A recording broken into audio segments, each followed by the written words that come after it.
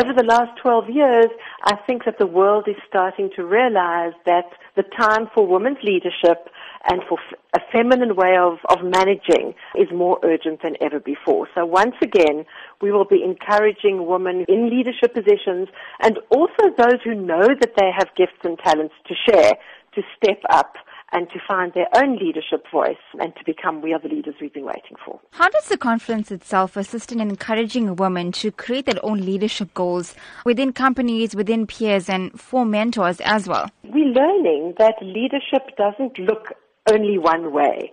There was a time when the models of leadership that we had to look at were all rather male and patriarchal. And now, of course, we know that leaders are teachers, they're mothers, they're artists, they're change agents, and they are CEOs.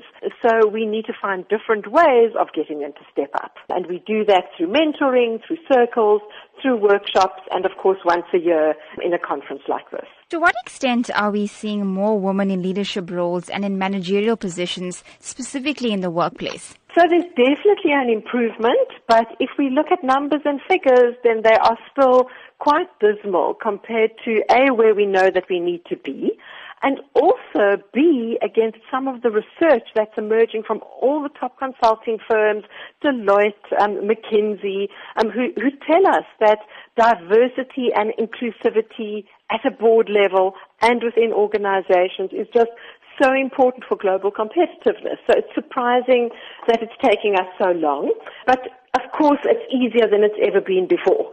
What would you say remain some of the biggest challenges for women in terms of reaching those leadership goals, in terms of reaching leadership positions and becoming CEOs of boardrooms? In Sheryl Sandberg's now famous book, Lean In, she was both celebrated and criticized for her message. And her message was that women sometimes are our own worst enemies, and we need to speak up, lean in, and make sure that we take that seat at the table. And a lot of the advice that she gave us was really practical. We can't presume that women all over the world are going to step up just by speaking up and leaning in. We need to create structures and support forums and networks and challenge policy to make sure that women's leadership is not just a nice to have, that it's actually recognized as much as it should, and that we make it easier for women to take those positions.